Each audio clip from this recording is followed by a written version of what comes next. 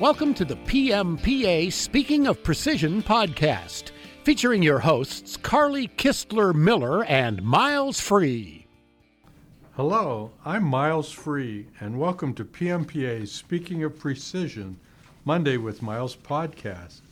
Carly Kistler Miller has joined me today, and we are going to discuss a contrarian view of secondary operations. Welcome, Carly. Thank you, Miles. So is this view contrarian to your view? Contrarian to general views? What's a contrarian to? I'm the contrarian. You're the contrarian. I'm the contrarian. Okay. So the consensus in our industry is that secondary ops are bad, okay? Okay. Secondary ops are bad. Why? Secondary ops are expensive.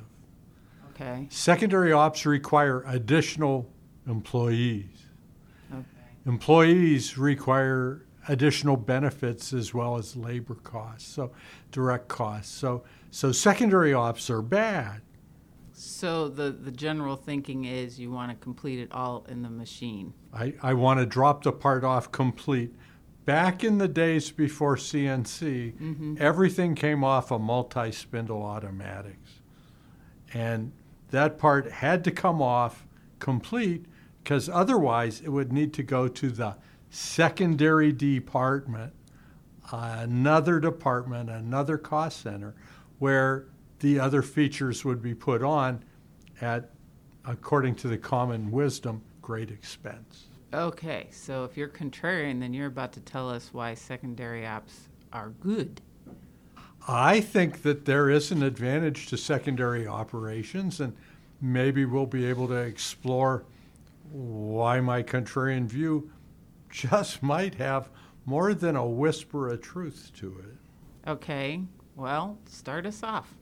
Okay, so the first objection to secondary operations is I've got costs of workers' comp, I've got costs of health care for the employee that I need in addition to my primary machine operator to run the secondary op machine. Makes perfect sense. Sure. But what if that secondary op machine is fully automated CNC? Like, you know, I watched an automatic chucker that could flip the parts. I think it was a Wasino, and I didn't see an operator at that machine the whole time I was in the shop. They loaded the parts up in whatever that system was and went on their way. Where's the workers' comp on invisible guy? Okay, all right. Okay. So you may not need an employee. It may for not secondary. be a direct employee, right? Okay. So in addition, they've got more flexibility. They what? To use the secondary machine to do stuff as opposed to having to lock it in on this primary, the first automatic.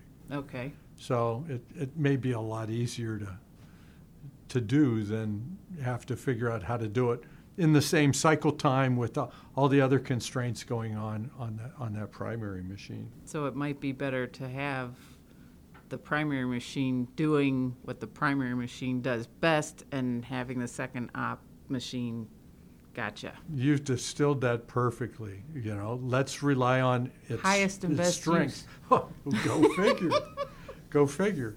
So another thing to think about in this is what's your lot size? Okay. Okay, if I'm going to make 500,000 parts, by golly, I agree. I want to do everything I can to handle those 500,000 parts only once. Sure. Yeah.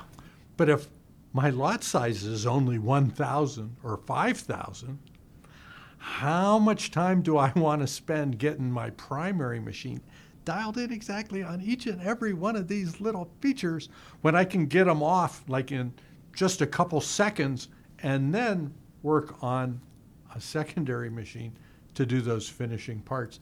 And I've got 3 hours not lost to set up that can be working on the next volume machine. So lot sizes, I think, can argue for if it's a small lot size, maybe I don't need to spend a lot of time micro setting my original primary machine.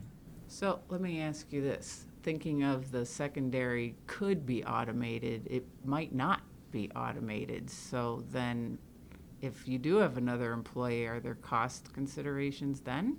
Well, there are, and I'm glad you asked, because the talent, that highest and best use, right?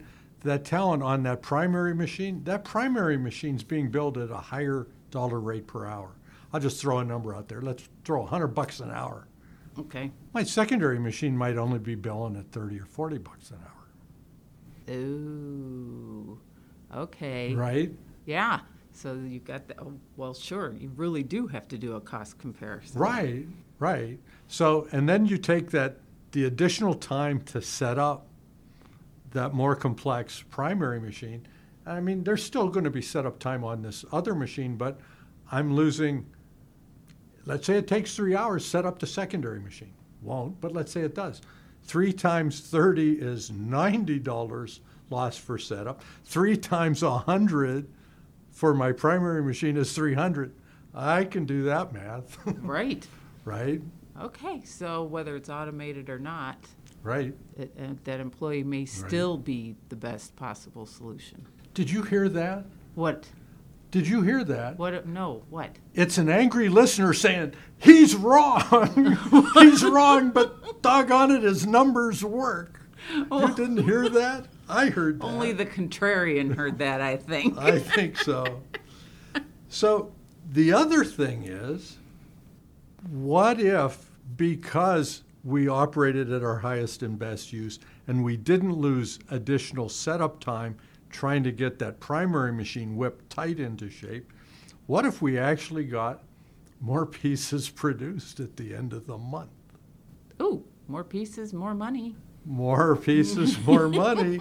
Oh, what's that noise? What's that noise? Cha-ching. Cha-ching. So we've talked about the labor cost.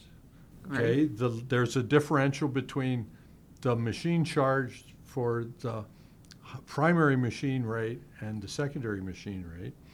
We may, by eliminating lengthy setups, may get actually more parts to invoice at the end of the month. Our productivity goes up because let's say that if dropping it complete costs us 9 seconds on the primary machine, but if we just drop it and then go to secondary, maybe we can drop that part in 3.5 or 4 seconds. So our productivity can go up as well. So at the end of the day, we've got increased parts produced, we've got increased billings, and more uptime in general. I think it's a win. It sounds like a win. What you're saying makes total logical sense. Yeah. But labor's still going to be involved one way or another. Absolutely. And again, I'm not saying let's just drop it quick and we're going to need somebody to move parts. We're going to need to move totes. But tactically, Yes. the idea that, secondary operations are bad, that's not a universal truth. For small batches, for complex parts, and for machinery where there's lengthy setup times on the primary machine, if you've got CNC equipment that can run lightly attended, secondary op may be worth considering. That's what I got. And in many cases, they do it now. They've changed its name. They changed what's name? Secondary's name? Secondary operations, Is now what? cellular operations. Cellular. We're working in cells. Oh, okay. Yeah, see what I did there? I see what you did. So that wraps up today's discussion of a contrarian view of secondary ops. Thank you for joining us. For additional information, please visit pmpa.org, where you can also search for articles, webinars, podcasts just like this one, and other resources. Yes, and don't forget to rate, review, and subscribe to this podcast because you don't want to miss one. If you aren't already taking advantage of PMPA membership, be sure to check out pmpa.org to see all we have to offer. It's a huge website. And why is a PMPA membership important, Carly? Because we are better together. Don't forget to join us next Monday on Speaking of Precision, Monday with the Contrarian.